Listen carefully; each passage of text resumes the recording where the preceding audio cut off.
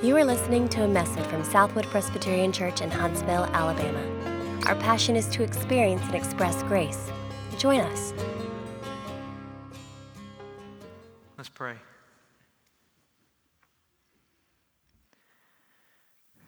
Jesus, you are glorious, beautiful, and we pause to marvel at that, to bow before you and delight in who you are and how you love us. In your greatness and glory, you have come to us, and we, this weekend even, are remembering thankfully and with grateful hearts those who have given their lives for our freedom in this country. How much more so do we give you thanks for giving your life, for not remaining glorious and beautiful and far away, but being glorious and beautiful and near, coming to us. So we ask again for your help this morning in seeing you as you truly are. Give us eyes to see. Holy Spirit, would you work in our hearts? It is hard for us when we encounter a sermon that has no new information for us. We especially need you to engage our hearts, that we would know you more, that you would change us as we meet with you and as we look at your word. We ask for you to do that, especially this morning, for your glory, that Jesus would be exalted and we would be helped by him. And we ask in his name, amen.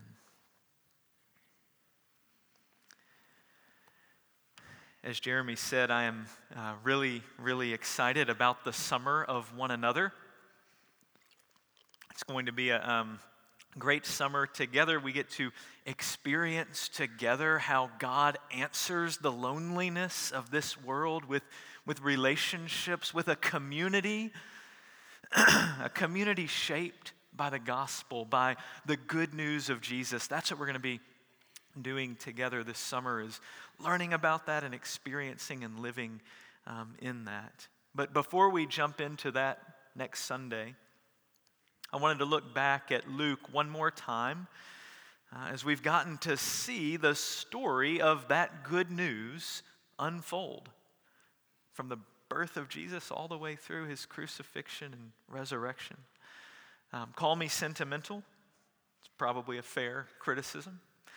But when you spend the better part of 3 years and 77 sermons, but who's counting, in one book, you ought to expect God to be teaching and transforming you through that, right? I'm the world's worst at finishing something and then just moving on to the next thing. I'll read a book and get to the end of it, and I'll put it down, and I'll pick up the next book and say, let's read another one. And 2 weeks later, I couldn't tell you what I took away from the first book. And I don't want us to be that way with God's word. That we would come to it and just move on and say, well, I've checked Luke off. I don't know, there was something in there. So I'm trying to slow down with you this morning and say, what's God been doing in our hearts? A lot has happened in the life of our church during those 3 years and 77 sermons. We had one pastor when we started. Now we have 4, which is really, really exciting. But it's not merely staff. About 20% of the members of our congregation today were not here when we started studying the book of Luke together, not to mention like a few dozen babies that have come. And that's really, really exciting too, what God is doing in and among this community. So hey, if you're new, this is your first week, then congratulations, great planning. You're going to get 3 years in one day, and that's much more strategic than the rest of us who've been showing up. Well, anyways, it's a good day to be here for the first time. Think about how much has happened in your life in 3 years.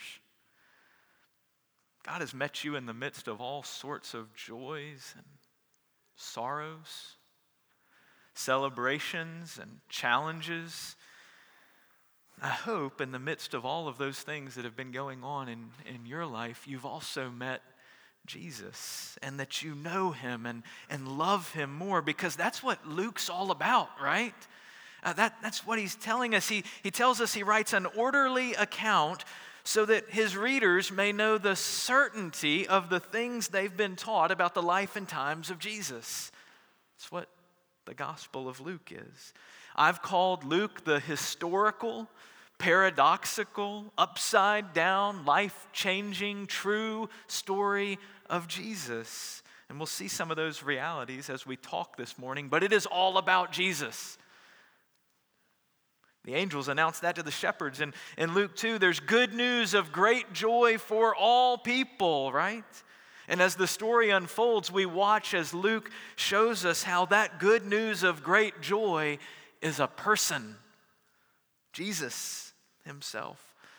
I want us to look back and see some highlights of what Luke shows us about Jesus and what that means in our lives. One last thing as we do that, I'd encourage you to consider and even ask God as we're here this morning to show you what he's doing in your heart, what he's teaching you, how he's working in your life. I'm going to share some personal takeaways for me, but Holy Spirit may be doing different things in your heart with the same truths.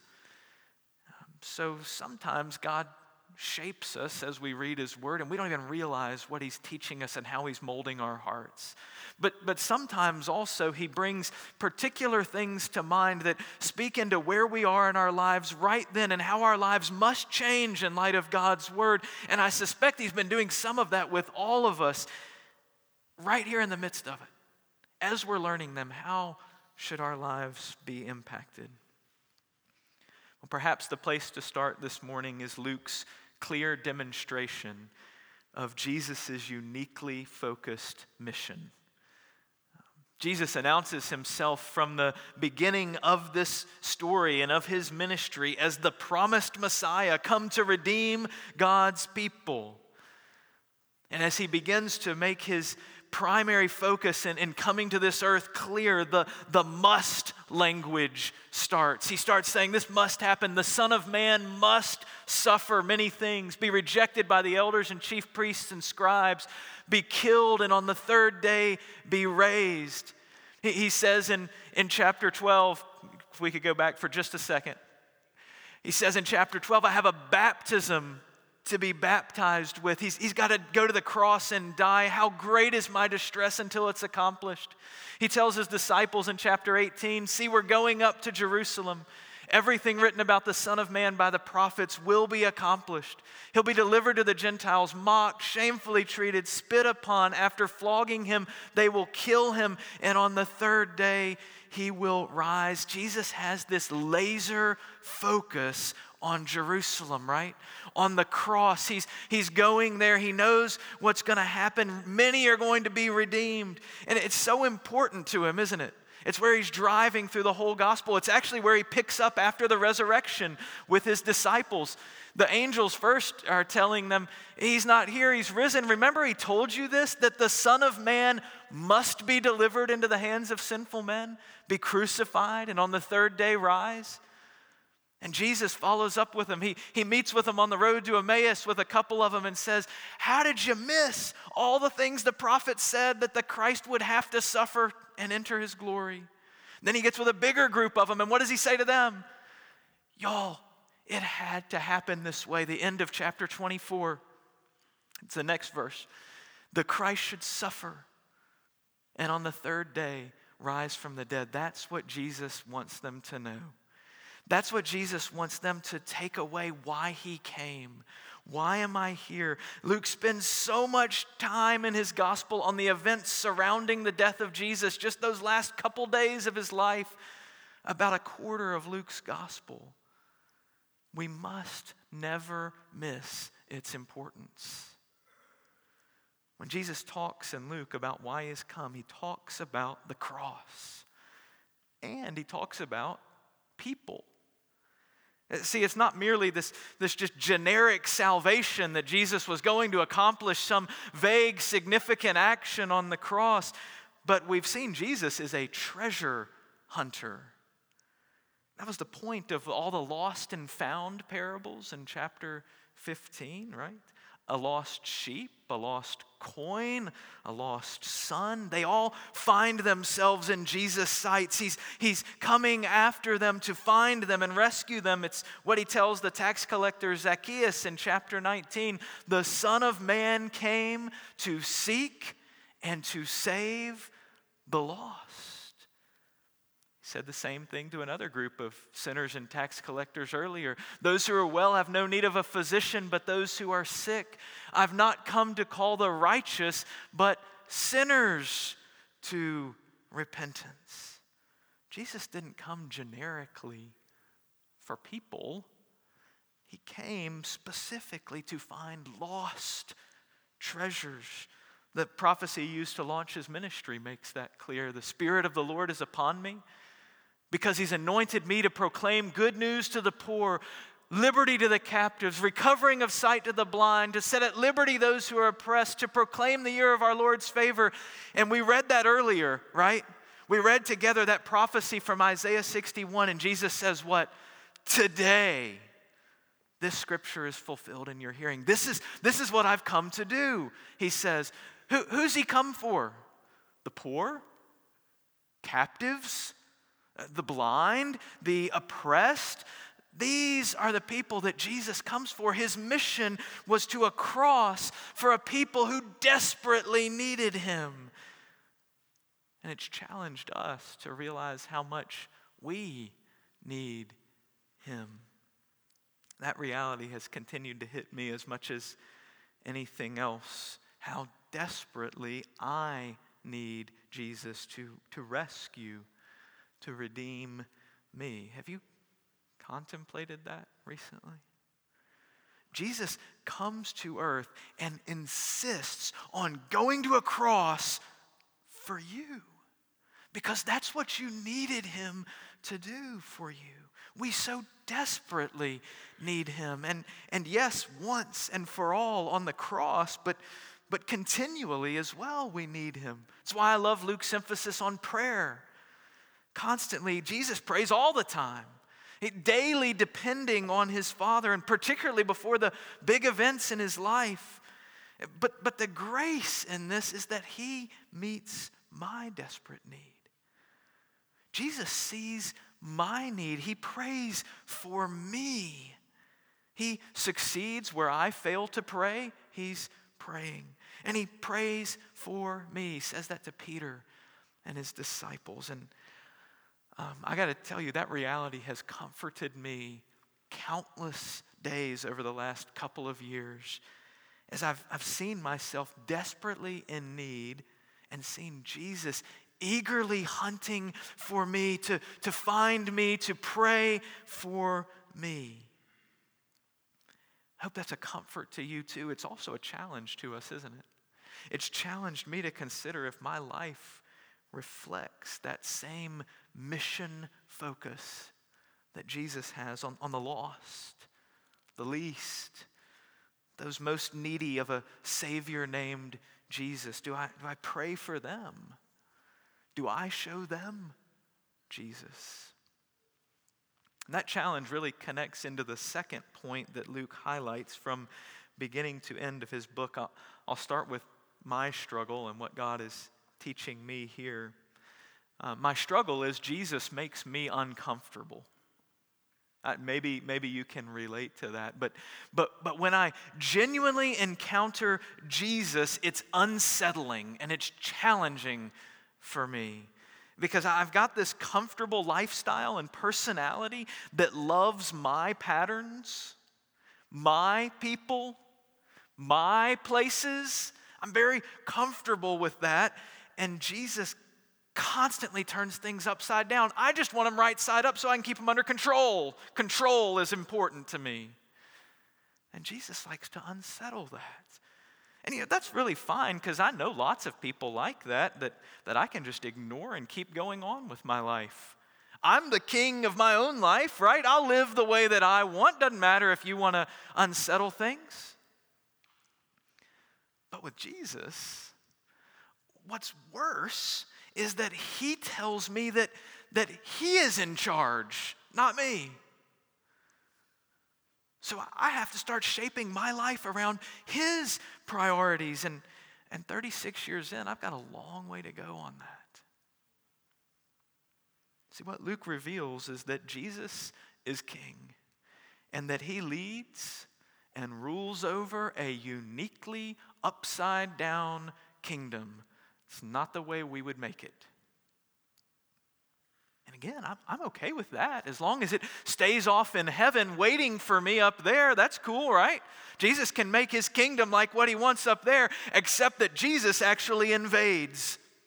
The king invades, he enters into this world, and he says eternity and today are tightly connected, doesn't he? That's kind of the heart of his message over and over in Luke. Jesus says he wants the realities of heaven reflected on earth. He says to pray for a kingdom that is not of this world to come in this world. That's chapter 11. We call it the Lord's Prayer. Jesus says he wants outsiders to be welcomed not merely at this table off in heaven somewhere, but at our tables right here on earth. That's chapter 14. And he warns of dire, eternal consequences if today doesn't start looking like eternity. Frankly, that feels a bit scary and not entirely Protestant to me. But Jesus' kingdom persistently holds together word and deed, eternal and temporal. He keeps them together, as, for example, when he forgives sins and heals many diseases. He speaks of the priority of eternal life and also enters into real life pain of blind men, lepers, a grieving widow, a sinful woman, demon-possessed man, many, many others.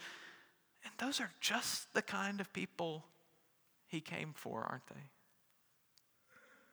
He values people society doesn't. Kind of turns things upside down on us. The poor who are blessed, he says. Children whom he welcomes into his arms. Women who are regularly influential among his followers. Even Gentiles and religious outsiders like the Good Samaritan. Good Samaritan? Yeah. Tax collectors. The prodigal son with the pigs? Shepherds? Jesus must really believe that he and his kingdom are good news of great joy for all people. Do we believe that? Sure, of course we believe that. Yet do I share meals, conversations, relationships regularly in the course of my life with people who are least, lost, or left out? How do the values, the company, the priorities of King Jesus challenge what's natural, normal, and comfortable to you?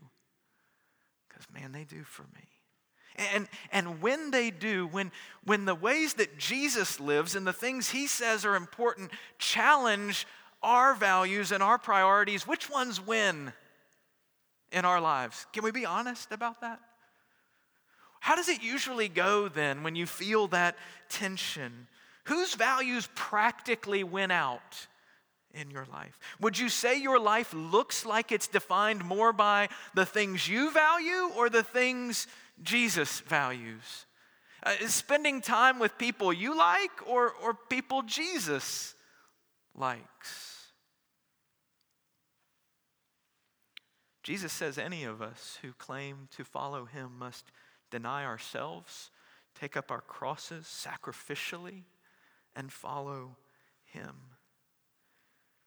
In fact, he says if we prioritize other matters over him, there will be eternal consequences. Just meditate on this series of verses for a minute. None of those men invited shall taste my banquet. Therefore, any one of you who does not renounce all that he has cannot be my disciple. The one who denies me before men will be denied before the angels of God. unless you repent, you will all likewise perish. Jesus' words. I'll put it this way. No one encounters Jesus and leaves unchanged. He's coming to change us, to call our hearts back from what we're chasing after, to repent at the cost of our own lives if we don't. If your life is not being challenged and transformed by King Jesus, the most likely explanation is that you haven't acknowledged him as king. You may have been here and heard most of the 77 sermons in Luke, but if Jesus is not changing your life, you may not truly know him. And nothing at all could be more important than that, for you actually to know and trust and love him. His kingdom is upside down from ours. And he calls us to trust and follow his values, his priorities for his glory.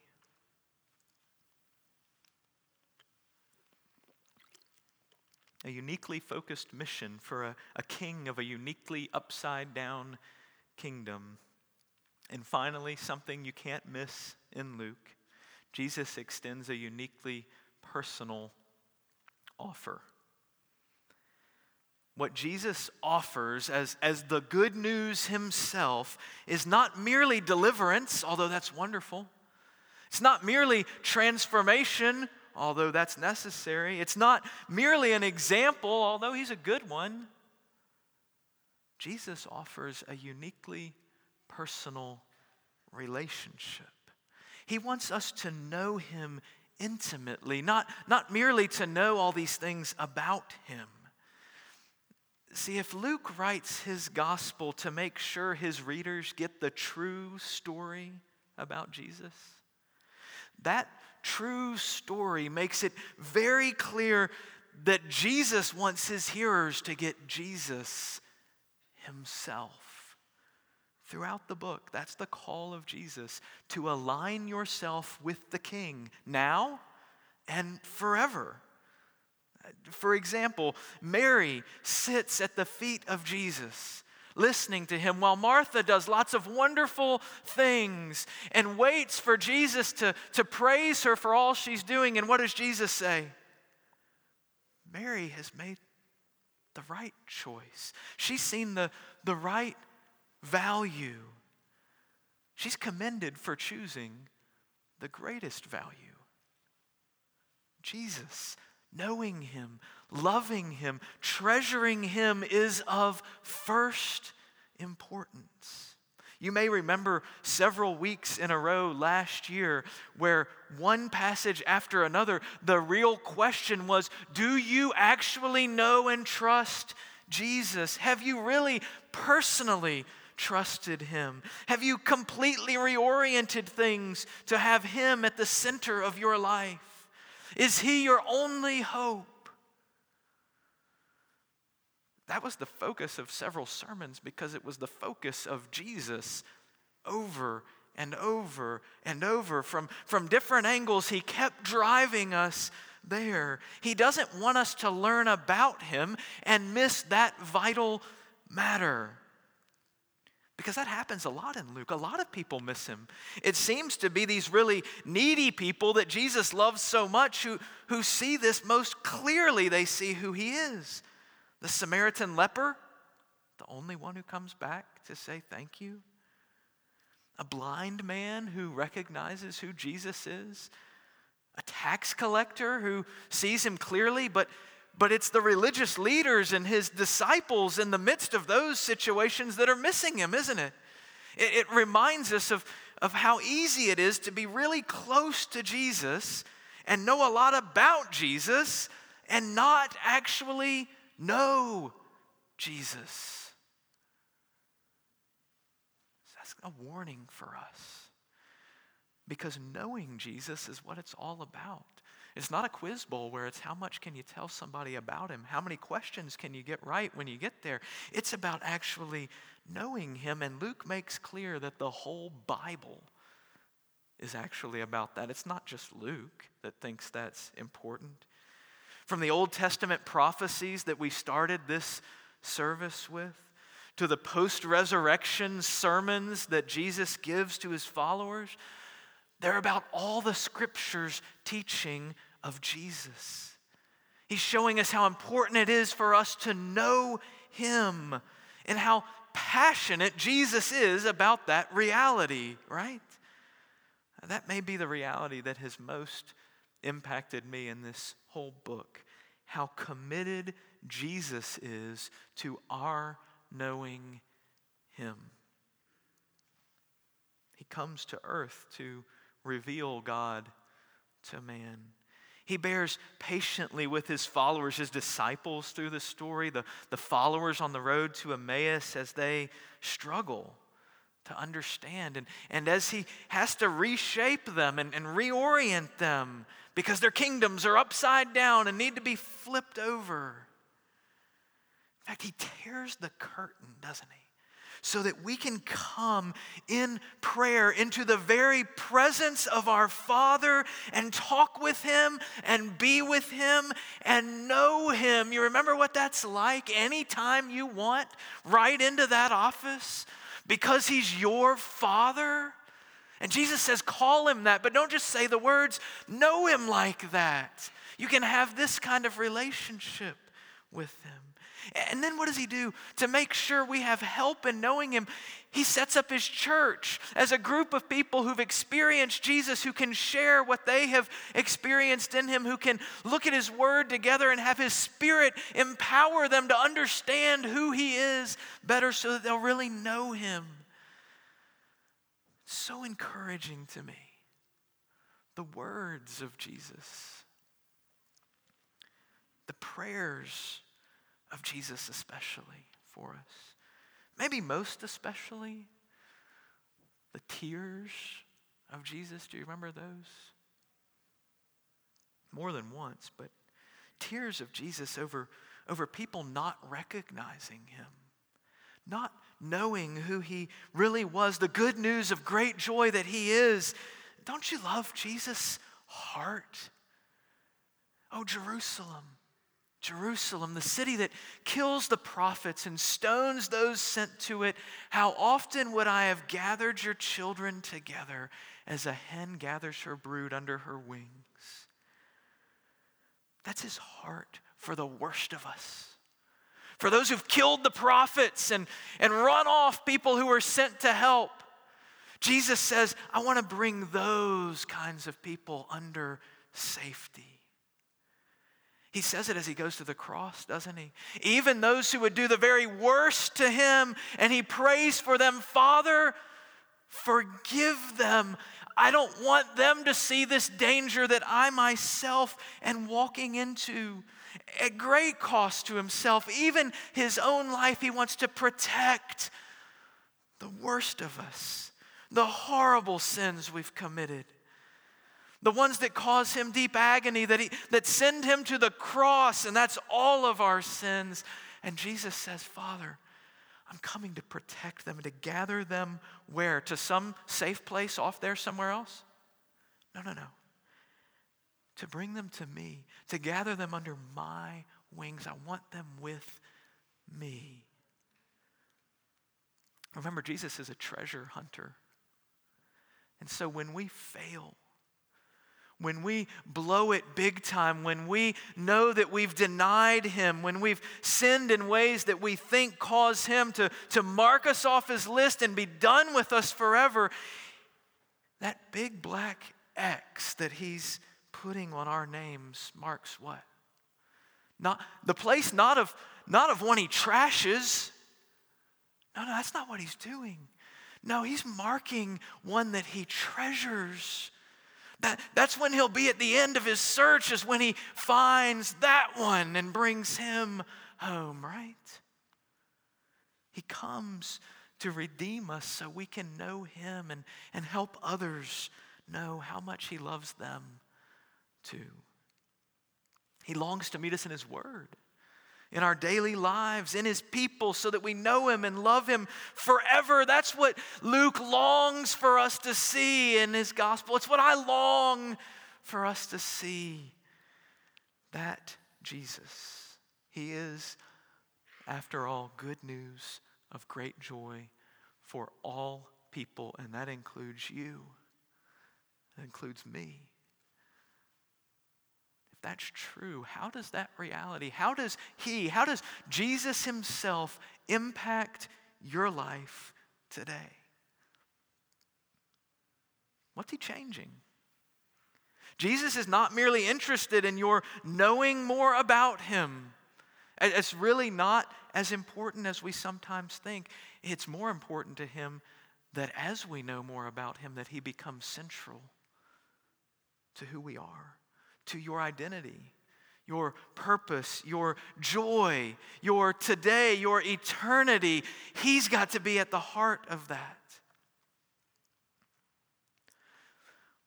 All the way back to Sermon 1 in this series, I know that was a long time ago, I brought this football. It's come out a few times since then, so you wouldn't forget it. And each time, I've quoted Vince Lombardi, who would start every season saying, "Gentlemen, this is a football.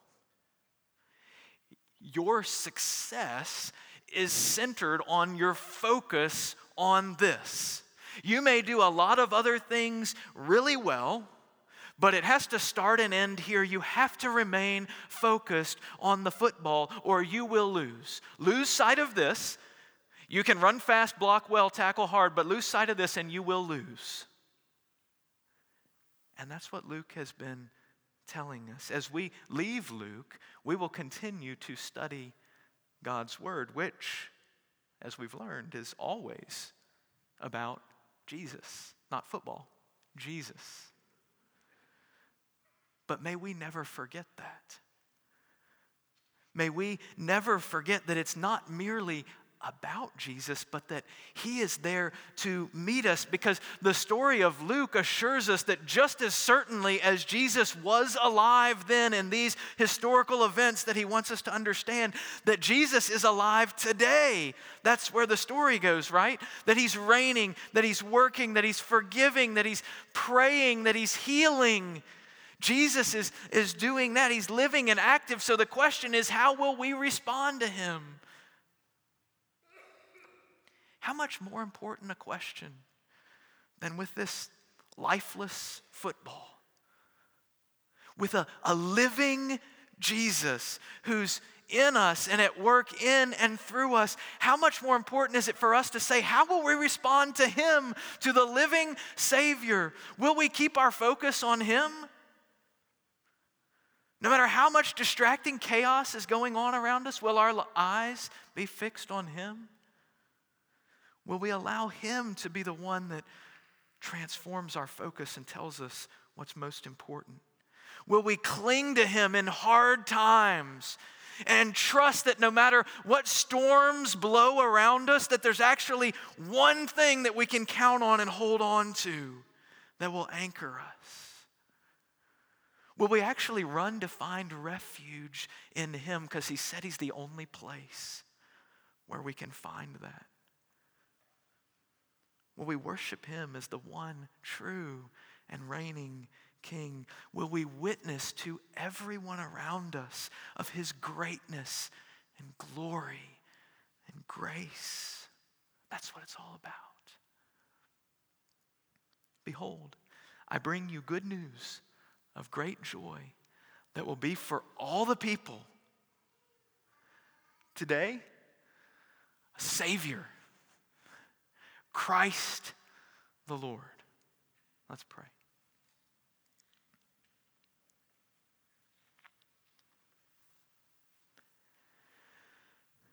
Jesus, we know these things. Most of us have learned them in children's Sunday school. Most of us have forgotten them. We've moved on to more important things. We've busied our lives with other pursuits. We've, if we're honest, lost sight of Jesus more days than we like to admit. And Holy Spirit, we ask for your help. It's not a magical sermon series on a gospel. Everything in all your word points us to Jesus. It's our hearts that need to be convinced and to see again his greatness, his glory, his grace, that we might truly have our hearts and our lives focused on him. Do that work in our hearts now. Keep doing it. Don't ever let us lose sight of Jesus. We ask it in his name. Amen. For more information, visit us online at southwood.org.